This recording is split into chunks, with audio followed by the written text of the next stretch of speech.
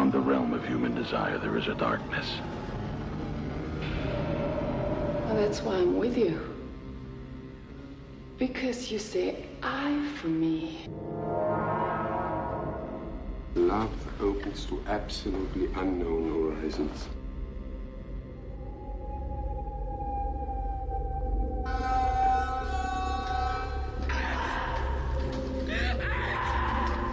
Isabella Johnny, the internationally acclaimed actress, in her most explosive, controversial role. Sam Neill, Heinz Bennett, two men, and a woman no man could ever possess.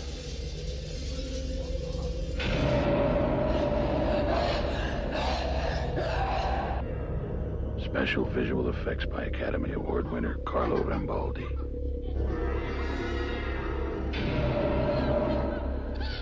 Mortal terror.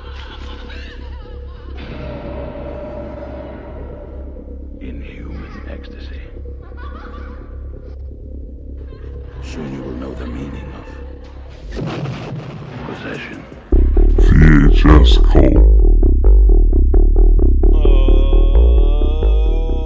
Okay, Jose Canseco. All right, first let's get into this long 14-page essay I have about possession, and specifically just Heinrich. Heinrich von Heinrich. I assume I that's don't know his his name. last name. No, it's definitely his name. Something like that. He's a German guy. Before we get in possession, update the date watch. I forgot about it until just now. So that's the update. I'm gonna send Grimes a DM on Twitter. Can you send her a DM? Yeah. Well, a lot of people have their DMs blocked, so you can't. I'm gonna send her a DM. Let's see if she wants to go. I'll DM her on Instagram. You can do that no matter what. Okay. I'm gonna send her a DM somewhere, somehow. Be like, hey, want to go to the show with me? I'm gonna send her a carrier pigeon. Yeah, I'll let her know. And that's Date Watch. That's been a VHS KvLT Date Watch update. Yeah, I already told you before the podcast. Rugby World Cup 2019. Yeah, it's happening. I've been trying to watch it, but it's on overnight. Judging by the amount of audience we have in the U.S., I would guess no one cares. But I was thinking that because they're showing the games on like NBC Sports. No, not even sports. Like it's something like NBC Olympic Gold. Or it's like some fucking weird, channel. Very tertiary channel they have. And it's like, what? It's the World Cup though. Well, that's what doesn't CNBC show the NHL playoffs? I remember watching it on CNBC at one point. So the FIFA World Cup is on like major networks and shit now. And Rugby World Cup, it's not. Rugby's way cooler than football. Well, I don't think America agrees with you. I guess not. They like their football. They like their soccer. Rugby's way cooler. The United States are even in the tournament this time. What? Yeah, they're not gonna make it out of the group stage. But didn't they win the first rugby Olympic gold? The U.S. did. Oh, I don't know. Maybe. I'm pretty sure that's the story I remember reading. I was listening to some commentators about it, and they're like, all right, so it's been about 20 years since the United States had a professional league in rugby. So this might be finally the time that the United States is approachably kind of as good as some of the other teams. And it's like, I don't remember what group they're in. I think they're in Group C, which includes like France and Argentina and stuff. So like, they're definitely not gonna make it out of the group stage. Everyone's like, oh, it's gonna be England, South Africa, or New Zealand, maybe Australia. You rooting for the boys in green? Yeah, Ireland, man, they're number one in the world. Like, why is we getting no respect? No respect. That seems to track with everything I know about Ireland. Mm-hmm. Yeah, I stayed up last night to watch them thoroughly trounce the Scots. As it should be. Yeah. And then see all the Irish Simpson memes that were getting posted about it. That's Rugby Watch. Take care of Rugby Watch. Now we can talk about possession. Is there anything else you want to talk about? I watched American Horror Story. The first episode. Yeah. We talked about it a little bit, I think. I thought we were talking about off air, but I can't remember. Well, yeah, probably off air because I think it was just like Tuesday that it was on or Wednesday. It's the same as every American Horror Story, I think, where it starts off with a strong premise, and you're like, well, maybe this season they'll get it right. I don't know. I don't actually think this premise is that strong. It seems like they've introduced 2 serial killers right away with no mystery surrounding them at all. Yeah. I guess the one kind of... I think the Night Stalker kind of has... Everyone knows who the Night Stalker is, right? Yeah. So that's fine. And also, I think he'll probably not be in it for very long. I don't know. The problem is American Horror Story, the writing is such a mess. We talked about this. It's such a mess. If you've ever read the DC Challenges comic book, this show is written the same way. Yeah, so I don't imagine it'll actually be that good. Every season is just interesting concepts. They got like a strong aesthetic. The music's good. And you're like, all right, maybe this time. And then it just falls apart after like 2 or 3 episodes. I usually feel like the 3rd episode is where it starts to... Yeah, and that's the problem is they take really specific niche like horror tropes and try to build like 10 episodes, 13 episodes. Yeah, it's weird to try to build a 10 episode series out of a slasher movie. Well, basically they're making Friday the 13th, right? Yeah. Oh, I thought the first one. I thought it was Sleepaway Camp. I thought Emma Roberts was gonna have a penis at the end of this. Maybe Sleepaway Camp might come in there too, but basically it's the late 70s into 90 slasher movies, but there's barely enough content in Friday the 13th to get to 80 minutes. I don't know how it's going to work for 10 hours. What do you mean? They made 10 of those movies. They're just going to have to keep introducing new characters like every other episode? I guess American Horror Stories would be happy to do that. Yeah. And also resurrect characters that died in a previous episode. There's going to be weird like musical numbers in it too that are really anachronistic, I'm sure. They like doing that. Mm-hmm. Well, luckily... You're listening to a podcast about good horror movies and good content. So we watched Possession. Possession is one of those movies that I think like only the person who made it actually understands exactly what it's about. Do you want me to go through my bullet points from last time? Yeah. I have a couple regret. Okay. First one, that was a weird one. Yeah. The strangest take on divorce and infidelity that I think I've seen. I feel like the whole movie is kind of a metaphor for that. In a way. Well, he was writing it during a divorce, and also while this is like the second time he was exiled from Poland. So that's all there for him. Yeah, he was having a bad time. What movie did they think they were making? He knew exactly what he was making. Yeah, did he? It feels like there's a bunch of cuts to the story that he made the wrong choice, and I guess I don't know if he edited or not, but it just doesn't seem like it's. Oh, there are some spicy cuts in it. Yeah. Yeah, like some weird choices. I think. Cut wise, what was my other? I think it was my other note too. Oh, he should have killed Heinrich just for being a douche. And there's a lot of character work done while covered in blood. Yeah, that's real everybody life. In this movie also is super fucking odd. Like even the ancillary, secondary characters are just off. Well, it exists in like its own like weird dimension, like, its own weird West Berlin. This is Andre Zulawski. Andre Zulawski. He's a very famous Polish auteur. This is his only English language film. I actually met him one time. Did you punch him? No. It was something for like the ASU. They were hosting some film festival where they were just showing his films, and like we couldn't get in to one of his other movies, and like he was outside talking to a professor that my girlfriend at the time knew, and he's like, "Oh, sorry about it," and shook his hand. I was like, "Oh, I really like Possession. Bye." And that was kind of it. Oh, I did write down some quotes. Oh, he's also dead now. Well, I would assume so, but it's 30 years ago. Well, I only met him like 10 years ago, but he died 3 years ago. It should have been like, "See you in hell, Deadman." If only I would have known at the time. I wrote down my favorite quotes. I certainly love your coffee. And my pleasure, sir. I love the way the taxi driver delivers that line. My pleasure, sir. Do you love the scene where they meet in the cafe and start yelling at each other? Yeah, and throwing chairs everywhere and shit. It's fucking uncomfortable. I was like, man, this is Berlin, huh? Everyone's just used to this shit. Yeah, because this goes on a long time before anybody tries to stop him. And then like the entire like kitchen staff comes out to stop Sam Neill. Well, he is like a German spy. Yeah, he's a spy for West Germany of some kind. After the Pink Sock Man, who shows up at the end. He's some Pink Sock Man is some sort of bureaucrat. We guess. Speaking of which, this film stars Sam Neill, who famous, I guess most people will know him from Jurassic Park, or that dumb fucking turn of the century crime show with Cillian Murphy. Oh, I didn't watch it. What is it? Peaky Blinders. Ah, he's in that. Yeah, well, I think in the beginning, right? Sam Neill makes interesting choices for his acting. Well, my friend, he was born in Northern Ireland and moved to New Zealand when he was quite young, and he plays a Northern Irish investigator who's after the Peaky Blinders or something. I don't know. I remember I tried to watch the first season, and I was like, they should call this show fucking the Dookie Eaters. That tells me nothing about it, but okay. It's just not very good. It's like a show for people who think like wearing a t-shirt with a waistcoat and a flat cap is a cool look. You know what I mean?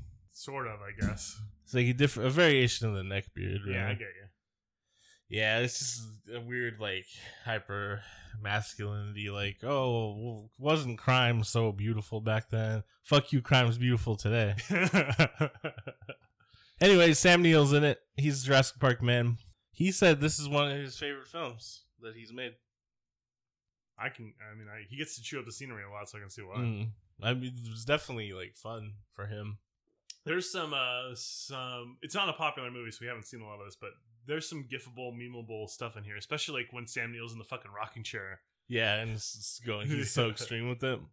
It's actually gotten quite a bit more popularity in the last few years. I feel like.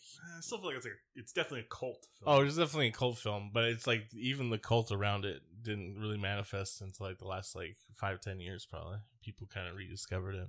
I don't want to say acclaimed. I can see it's at the one time, of those one that it's like, but like critics at the time were like, hey, "This is pretty interesting." What did Roger Ebert think of it? I bet he loved that shit. I was trying to find his review of it, but it just led me to someone else's review on his website when they finally released the original uncut version in 2012. So Ebert probably saw like the original American release version, which has like a lot of the fun stuff cut out of it. I don't know what version I saw. You definitely saw like the updated version, I think. Oh, okay. It was 2 hours, so I assume it was. That's the other thing. It feels like for the runtime, there's still some stuff missing. No, I don't know. I just it's like it really disarms you because it is like a different world almost, and like I feel like if he were to add more to it, it would just end up like over explaining the situation. I think there needs to be like an air of mystery. Here's the thing. It. I don't know. I'm not talking about necessarily even like the shit with the wife and the potential demon hell thing. I'm talking more about like Sam Neill and his job and his work. Like why does those guys show up at the end of the movie? Like the finale to me makes no sense in context with the rest of the movie. Like it turns into a little action chase scene. And there's explosions, but why? Well, it's like 3 different movies, right? But the 2 of the movies make sense, and 1 doesn't. I think the ending makes relative sense. It's just like killing people and covering up crimes for his wife, who's killing people. And he only really killed 1 person. Yeah, he only killed Heinrich, really. Right. We got to talk about the actual star of the film, though. All right, which is Isabella Adjani.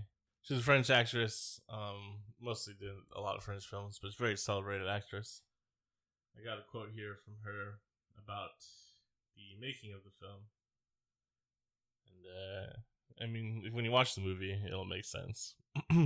Possession is only the type of film you can do when you are young.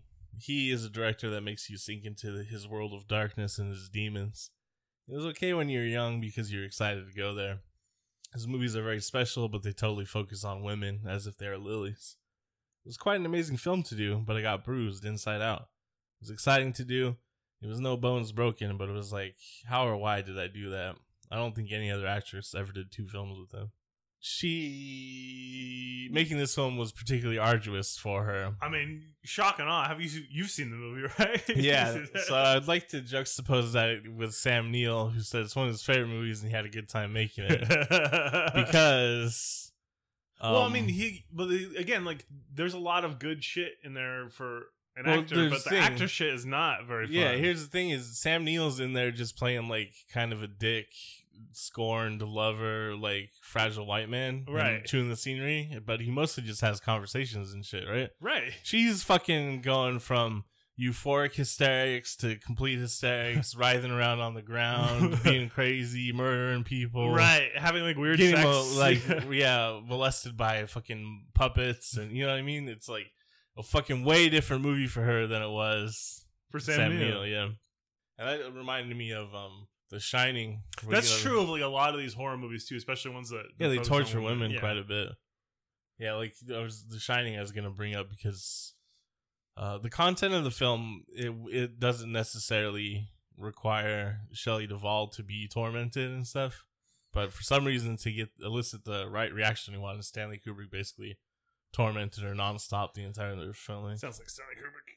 Yeah, I don't know. It seems like she didn't ever really get over it. Like he kind of fucked her up. Yeah. And I mean, I think that's possible, but I don't know. Like this shit. That's the thing is these auteurs, as they're often called, the painstakingly original, full control filmmakers like Kubrick and Zalowski they do like cause other people to suffer for their own vision. You know what I mean? It's I don't know. It's kind of unhealthy when you think about it, right? Because it's just you're suffering from my art. Yeah. I mean, I guess in certain extent you can argue that it's the actress's art too. But when you have the actress come out and say shit like that, it's makes you think that maybe not worth it. It's like, well, so you want to get your film made, you think it's important, and you want other people to experience it. This like experience whatever your experience, whatever led you to make this. You want other people to see it and stuff. It's like, well, you got to have participants, and she read the screenplay before she signed up, probably. So she kind of consented to it. That's a little different like, than you don't know what the director's going to be like and what the. Oh right, I think the Stanley Kubrick and The Shining thing is actually rather different. Wherein, like I said, the content of the film wouldn't turn very many actresses away. It's just like, can you imagine your boss like berating you for 10 hours a day for weeks on end? Mm-hmm. And that's what Stanley Kubrick did. That's just like, you're a fucking asshole, man. No one stopped him. So it was a little bit different, but I did want to bring it up because she does a great job in this movie, but it's hard to imagine having to do that work. I know a lot of people like tend to like shit on actors and actresses, like, oh, it's an easy job, blah, blah. Well, yeah, no, sometimes it's not. Sometimes it's a super easy job. You know what I mean? It's what Seth Rogen had to do and like Knocked Up is not hard. No. But her role in this movie is a little bit different. Yeah, it's just like excruciating torment in a lot of scenes. Like even scenes where she's not being physically tormented or anything, just like she's supposed to have some sort of mental anguish. Yeah, how do you convey that, right? Yeah, she just seems in pain throughout most of the movie. And that brings me to my next question for you. Would you help cover up your wife's murders? In this situation? Yeah. Fuck no. Well, why not? What do you mean, why would I? Because she's got to protect those demons. I mean, first of all, if this was like happening in real life, when I came home, first of all, I wouldn't go on a 3-week bender and then not see my kid. Like, I don't relate to Sam Neill in this situation at all. But if I came home and like the kid had been left alone for days on end and I had to take over, then she came home and started ranting at me and being crazy, she's getting 5150'd. Not here in Arizona, but in California, no problem. Yeah. Yeah, I mean, she's talking about bitches behind wallpapers and shit. Yeah, I mean, she's a little bit crazy. And a little bit? The nature of her crimes are pretty crazy. But I don't know. I'd probably still help her out because, like, I would want to, like, what's the end goal here? Is this, like, the end times? Because, she doesn't, Sam Neill really has no indication that there's any, like, weird occult shit going on. Well, he doesn't have any idea what's going on at all because he's an absentee. Yeah, he's not. He had a job that took him away from the house. Yeah. When I meant like in the when he gets home, he still has no context of what's going on with her. He doesn't know that there's like weird occult shit or Satanism shit going on. I don't even know if that's what it is because it doesn't. Yeah, they kind of do a little bit with with Christ, but whatever. Yeah, when she's in the church talking to Christ, but and then she has her strawberry cheesecake abortion or miscarriage. Yeah, that's a little bit later. I thought it was more like, she's having a RoboCop abortion. RoboCop he has like milk for blood. I wouldn't help her cover up the murders. I still lost my train of thought. If I came home, she just is so erratic that I would assume she's on drugs or something. Yeah, but drugs are cool. I mean, she's obviously not handling them correctly. You know what I mean? Doing drugs doesn't make you cool, but not doing drugs can make you pretty boring. That's the tip from your old cult leader, because I guess what I'm getting at is she's done too many drugs, and she's doing them too often. I mean, as the film descends into madness, I mean, the first part of the film itself, of the first 40 minutes, it's just like it's a movie about divorce. Yeah, it's just a domestic dissolution drama of love.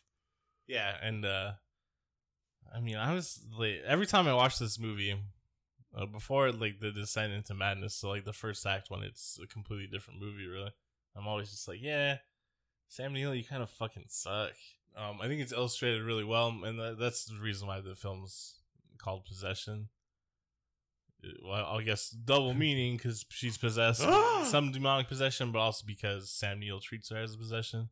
Well, everybody treats her as a possession. Heinrich treats her as a possession. Right, and I think that's actually kind of her going back to her quote in the movie, is that women are treated like fragile lilies. Women are treated like possessions. Yeah, but Zalowski's like specifically addressing that in this film.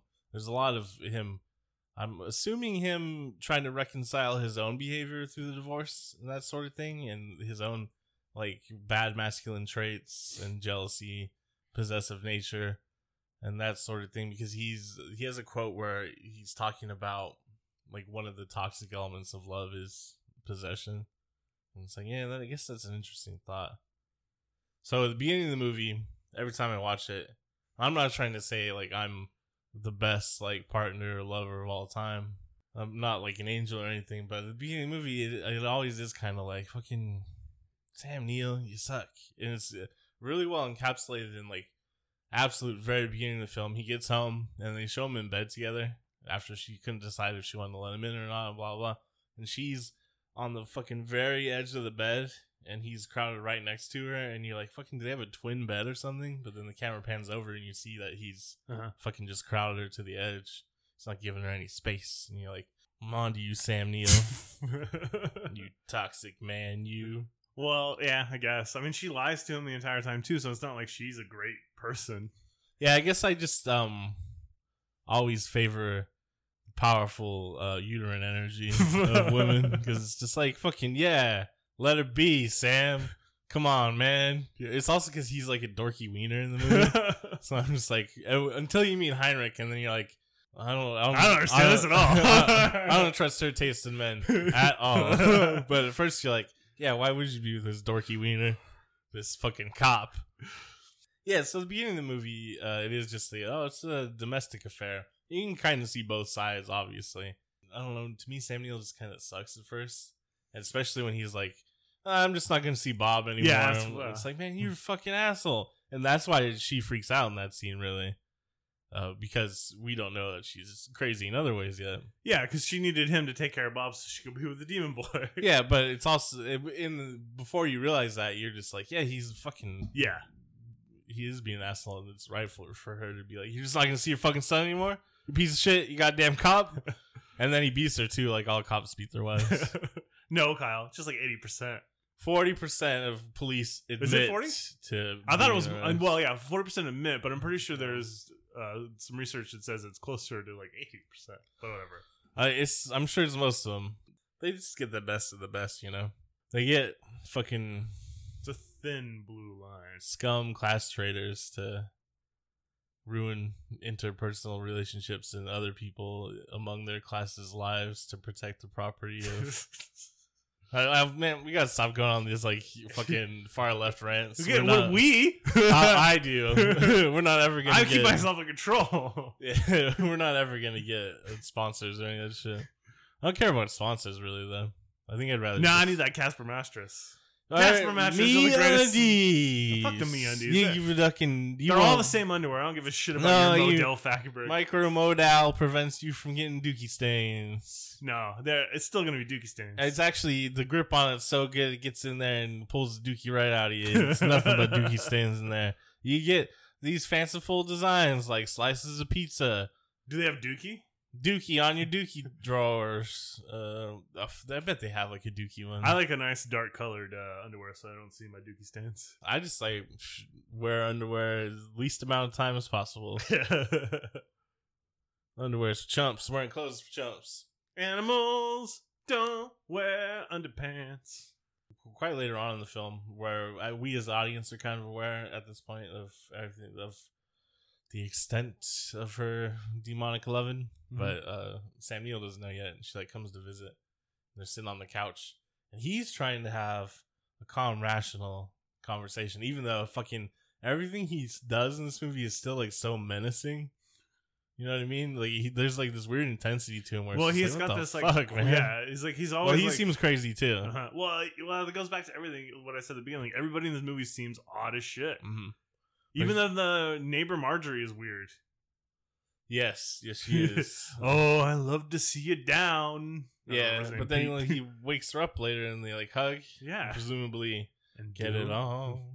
Yeah, but so it's the same scene where she tells him about the RoboCop abortion, but leading up to it, even before that, he like says, "When I look at her now, you seem vulgar to me." And I was like, "Oof, it's like an intense thing to say."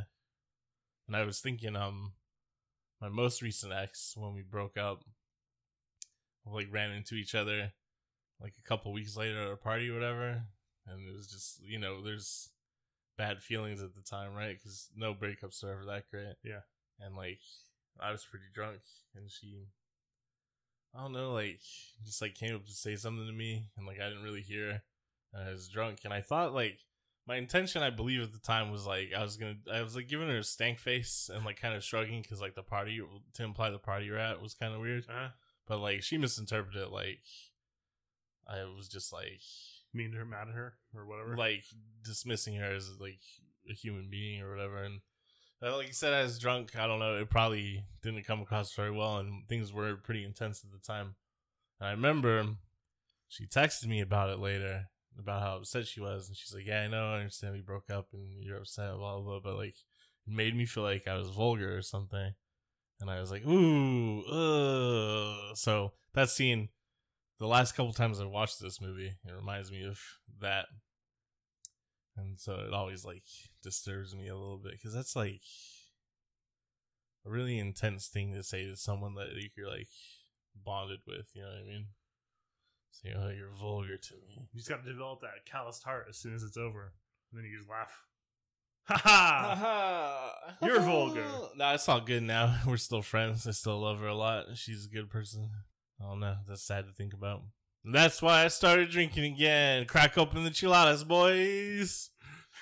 All these movies we keep watching, I'm just like, man. You're the one that picked these. Need a chilada. I wanted to watch Neverending Story.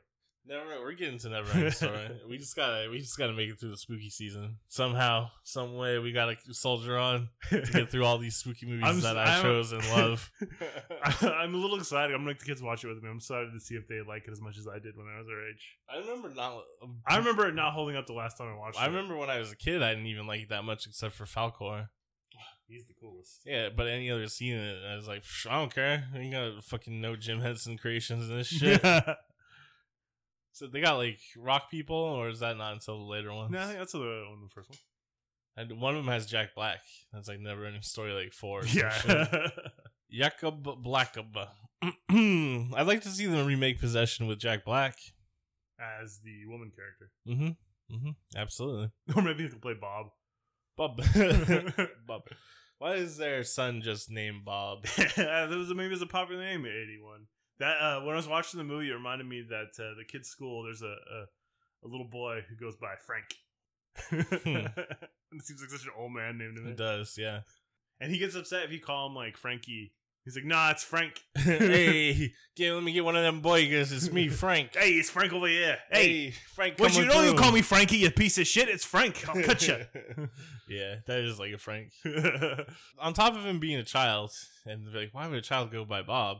It's also his mother's French, and clearly French, because it's not like she changes her accent or anything. Yeah. His father is British, I guess. I mean, we know he's a Kiwi, but he's doing more of a British accent. Why would he just be named Bob? Because Bob's a good English name. Bob. And the child has an absolute like fucking North London accent. Just a little inconsistent. What is going on, Month runner for a man named Franklin, or Hanklin, or Heinrich. Heinrich, you give me a sailboat, father. Father, give me a sailboat. Teacher at school looks just like Mum.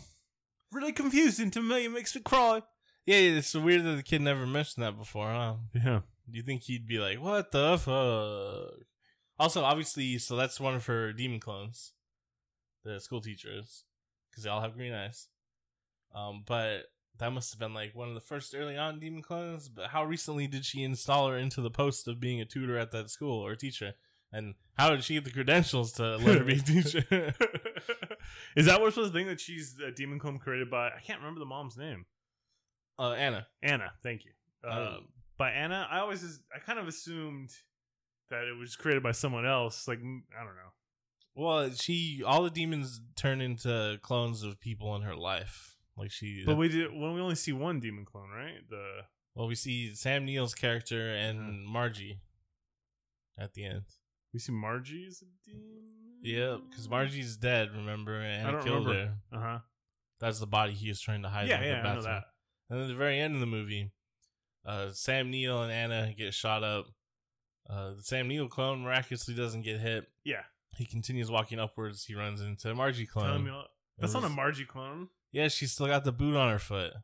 Isn't it just some woman in the apartment they're in that he like somehow? It's not a clone. Yeah, there's. I think you're missing. I think you remember this. The woman he gets a gun to. Yeah, it's just some woman in the apartment. It's not Margie. Why does she shoot everyone? Because he's like a magic man. He hypnotizes her. He's a son of Satan. Why does she got a boot on her foot? I don't fucking know. It's not Margie though. Go back and read it. Let's check it out. How many times have you seen this movie? Like 5. Yeah.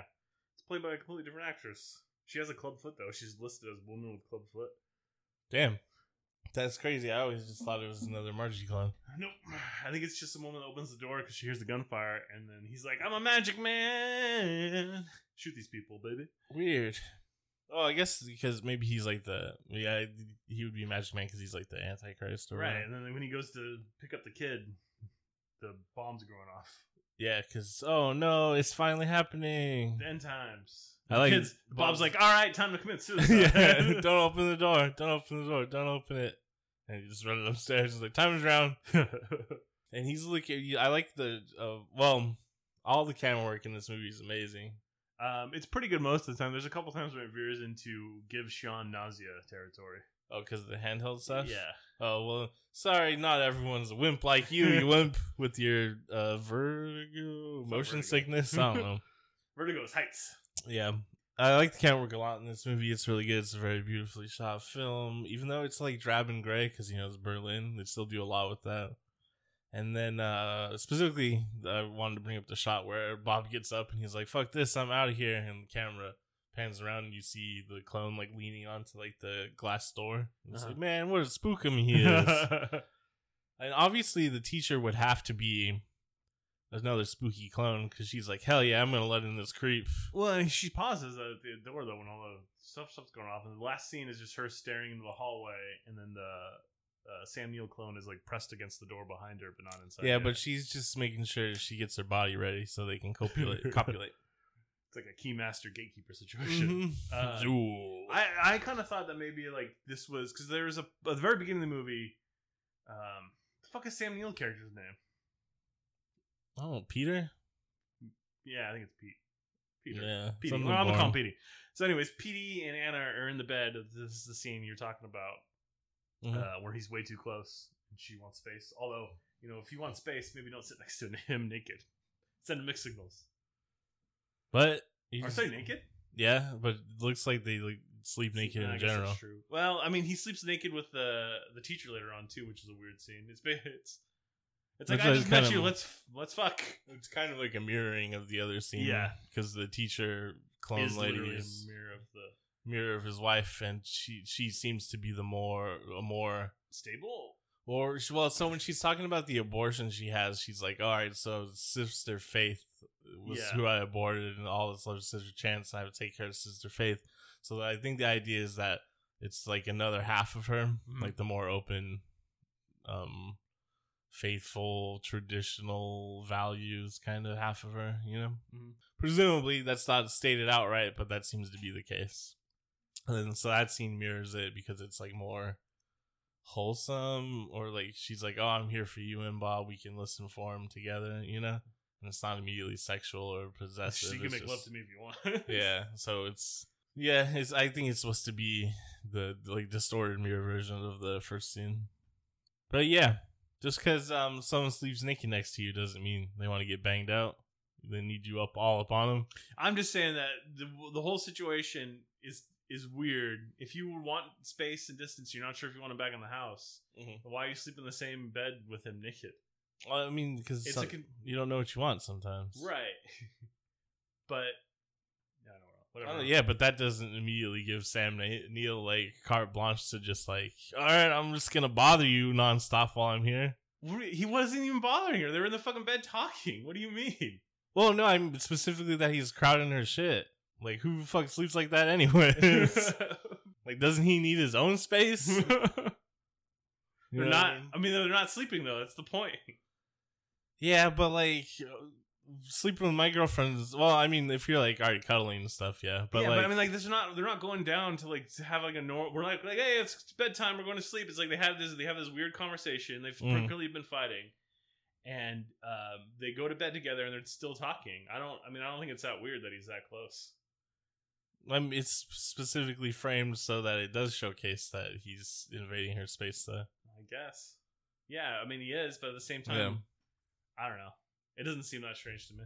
I guess it's not as strange as a lot of the other stuff in the movie, or yeah, like there's way weirder shit. For me, I guess it's just because like imagining it from me is like, fucking annoying. Like, get away from me, Sam Neill. Like, that would piss me off so bad if someone was doing that to me.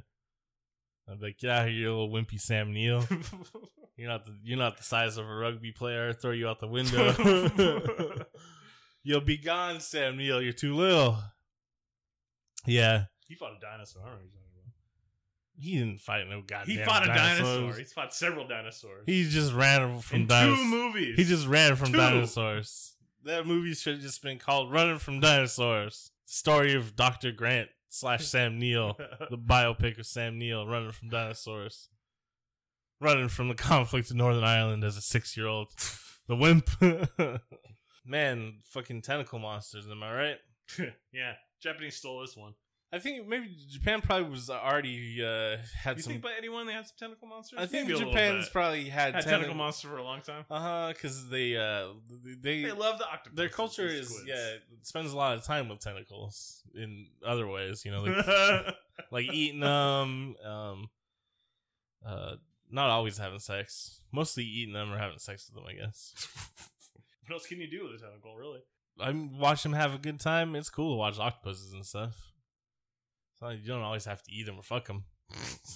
I don't track. Unless it's Davy Jones. Then you gotta fuck him and eat him. What is it in Greek mythology? Eros and Thanatos are brothers. Sex and death. Or Eros is lust or love or whatever. So sex and death are constantly associated with each other, right? It's a philosophical concept a lot of people are familiar with. It's even orgasm in French is la petite mort, the little death, right? So, sex and death. What do you think this film is about? The nature of sex and death to a certain extent? Maybe. Well, because there's she seems to have like exquisite euphoria in like some of the murders and stuff, and she then has like sex with the tentacle monster afterwards. Right. So it's like, is she getting powered up by the murder, and then therefore the power is being leashed out of her by the demon? Obviously, none of this is addressed in the film because it's all mysterious. Why would they give you like No one knows how the devil operates. We don't know the steps. We don't even know if it's the devil. She makes a lot of allusions to being maybe God. Mm-hmm. Maybe it is. Well, I don't know. Who knows? She talks to Jesus, buff Jesus. Divine or some shit. In her mind it is, right? That's what she seems to think. Yeah. I mean, she might not be wrong. That's the thing is, I mean, we're approaching the point where we'll be able to create life without women, but for a long time, only thing that created life was women. So women are kind of divine, right? Sure. I mean, we understand the scientific and biology of it now, but it's easy to understand why there's like divinity associated with women throughout human history, right? That's been manipulated and changed to have power over women, which is pretty shitty, but it's like the divinity of creation. So to her, it's divine no matter what you would think, right? So even if it is... But I mean, on the other hand, she's not really creating anything in this situation anyways. Well, yes, she is. Where do the demons come from? She gives birth to them. Does she? Because she's having sex with it, and it seems like it's draining power from her. I don't know. To create itself. I don't know. I mean, again, we don't go into any of this part. Yeah. So I feel like you're my assumption something that may not be there. Maybe, but then where did the demon come from? I don't know. Oh, I guess she maybe just found the demon. Heinrich opened her mind to all sorts of possibilities and shit. Remember? Yeah, because he had drugs. Yeah. He had like a fucking little packet of dust. It's heroin? I couldn't figure. I thought it was heroin. He got it from India? Is that what he said? Yeah, and he said, "Oh, it's gonna make sex so wonderful and harmonious." I was like, like heroin? No. I was like, "What is that powder? Weed? It's ecstasy. Did they have it back then? Oh, 81, yeah, for sure they did. But why would you go to India to get it? Berlin would be the place to get it outright anyways. What the fuck? It's angel dust. Does angel dust come from India? Everything comes from India. The cradle of the world. That's like what some dumb middle class white person would say that doesn't like understand. They just think of geographic. Yeah, the mystic Orient. I'm gonna go to India to discover myself. What? They have more than one religion here? This is garbage. Not for long. I guess they'll probably go after the Sikhs too, huh? Everyone else confuses them for Muslims, anyways. Sorry, sorry, guys. You're a sheik? I don't give a damn about no sheik. People actually think you said sheik, I'm sure. Man, the world's a fucked up place. But you know what isn't? Possession. Makes perfect sense. Makes sense to me. Seriously, let's talk about the spy movie inside of the other two movies. Oh, all right. Because it makes no fucking sense. That's the part of the movie I'm angry about. Oh, I don't care because it's just like some set dressing for why he's absentee all the time. Yeah, but no, it's not because they also use it in the climax of the movie to finish everything off. Yeah, he was just reusing actors, so he didn't have to hire extras I guess my feeling for this is, it's fine to use it as set dressing. Just don't bring it back for the climax because you're. I mean, it doesn't come back in any relevancy for the climax. Yeah, because they're trying. Are they investigating the wife? Are they trying to pin murders on her or him so that he's like coerced to come back to the spy operation? Yeah, I guess. Just want a little bit more. Well, I wasn't too concerned with it. I was like, all right, let's just get to the... Because they're at the very beginning of the movie, and they disappear for the entire movie, and they're all of a sudden back at the end. It bothers me. I think it was just for convenience sake. Yeah, well, you know what? It doesn't make it a good story. Well, it doesn't ruin the story either, especially because it's not about any of that spy bullshit. I would rather talk about... I would rather just not be there. I guess they could do that too. But I want to talk about the two private detectives in the film who live together. Homosexuals? Yes, I want to see a movie about them. I thought we did, wasn't it? The other guys with Russell Crowe and the handsome fella. Russell Crowe? No, from Drive. Ryan Gosling. Oh, that's the nice guys? The nice guys. The other guys is Will Ferrell and the guy that beats up Vietnamese people. Mark Wahlberg. Yep, that guy. That racist. I don't actually think they're gay in that movie. I was just making a joke. Oh. They could be. I've never seen it. Shane Black made that movie, so it's probably got weird pedophilia stuff in it. There's probably just a weird pedophilia in it. Yeah, that's what I mean. Shane Black hasn't been accused of pedophilia. Excuse me. I don't want anyone to get the wrong idea. He's just friends with pedophiles and puts them in his movie. No, I want to see fucking late 70s, early 80s, West Berlin. Two homosexual detectives on the beat. I want to see what their life is like. That's like, what's going on in that film? They're not even really detectives, they're PIs. Yeah, and then obviously the climax of it is them getting wrapped up in this shit and they get killed. But like, you know, you could do some other cool stuff beforehand because So it seems that there's probably crazy shit going on in West Berlin. Oh, West Berlin. I've met at West Berlin PLAs. They got some great stuff going on in 81. Hell yeah, man. They got fucking... What are the secret police calls? Oh, it's in East Berlin. Well, no, they have in West Berlin, too. Now, or what they were called in 81? What they were called back then. I don't remember. In 81, they would have been Russian operas. Putin was stationed in East Berlin, I think, at one point. Really? Yeah. Oh, he's there and like, fucking, we've got to get rid of all this dance music. I actually think he was there when the Berlin Wall fell. Oh, really? I'm pretty he sure was he like desperately trying to put it back up. Iron Curtain never fall. Fucking Putin. He couldn't, I mean, he was desperately trying to, but he could only pick up the little rocks. This one is, that's a German accent. Yeah. This one is too high. Yeah. Well, he was in Germany. He had to do a German accent, so it makes sense. Yeah, because he was undercover. Right. Undercover. Deep cover. I'm here for German. Vlad I'm German, Putin. man. See, I'm Noy. I am German. I'm how you say German guy. I'm how you say Russian Guyovich. Fucking Putin. He's a dork. Kill him too. Great. Now we're never going to be allowed in Russia. I don't think they let people just go party in Russia anyways. I know it's like the borders are kind of open. Like you can kind of go there. But like I don't think they'd be like, oh yeah, let's invite this shitty American podcast to come tour in Russia. You gotta be Rammstein to get into Russia. I don't think they're really allowed in Russia either. Probably not anymore because they are kissing.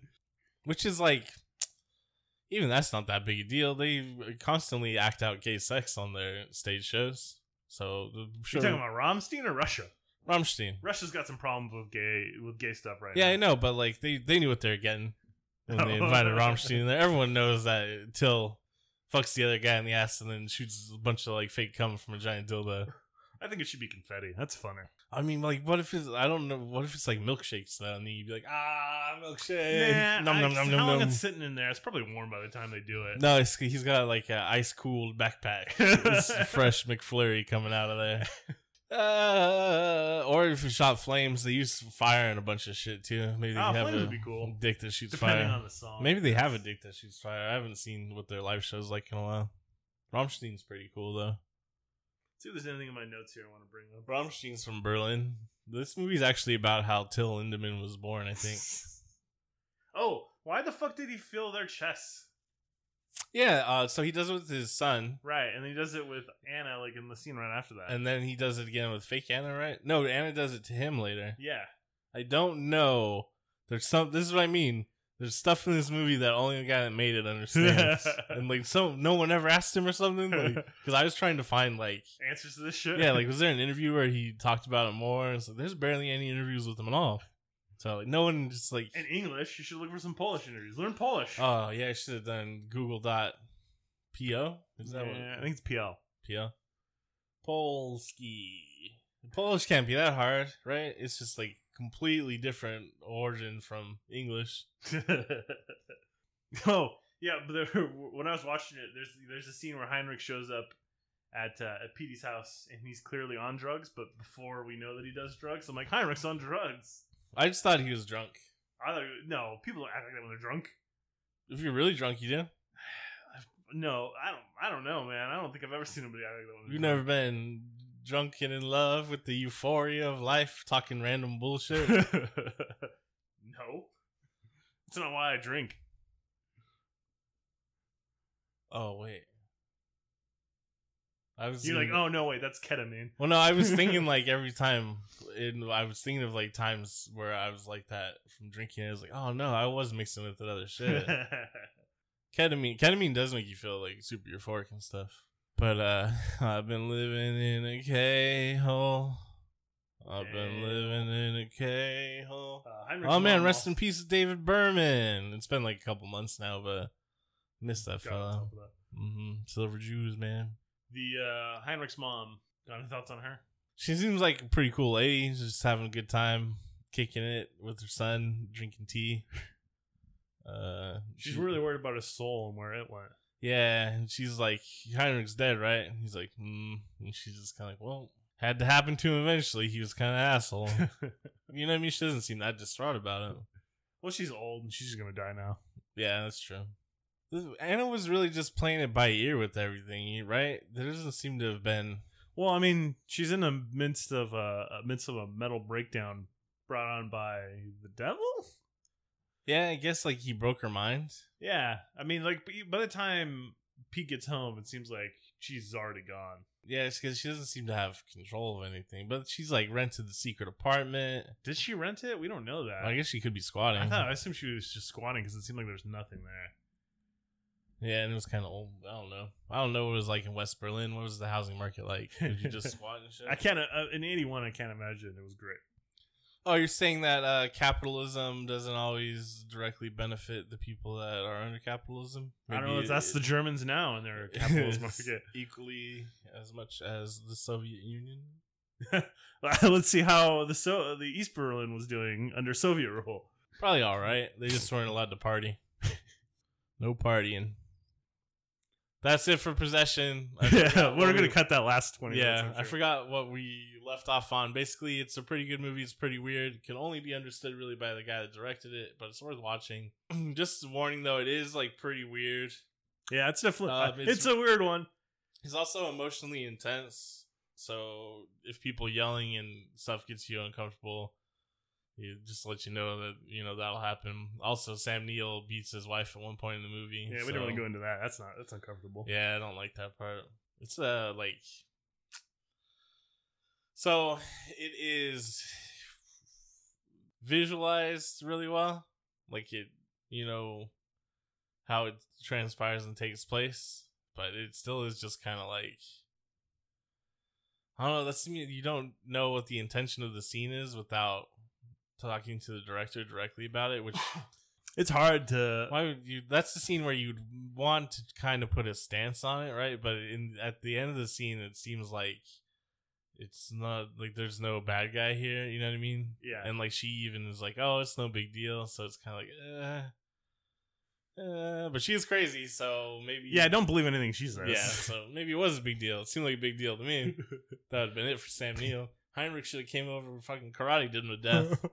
But then Heinrich tries to rape her later, too. So again, he doesn't want to impose his will on anybody, except for right now in this specific instance. It's casual. And unless you go against him, then he's going to impose his will. That's casual misogyny of most of human history, I guess. Perpetuated quite openly in film in the 80s and the 70s, and the 90s. Thoughts. Up until recently.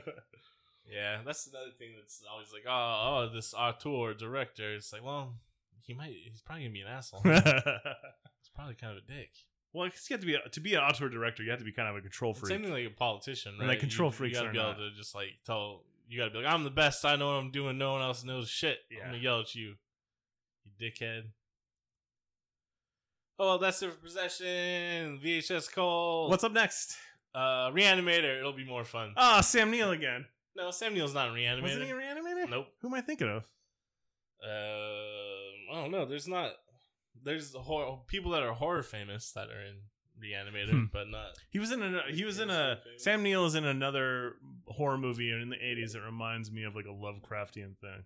I have to go back and I'm gonna go through his IMDb. His filmography. Yeah. Anyways. Yeah, VHS Cole. Reanimator, watch next. Go to adventureproductions.com. Check out. McDonald. Yeah, check out some shit. And go fuck yourself.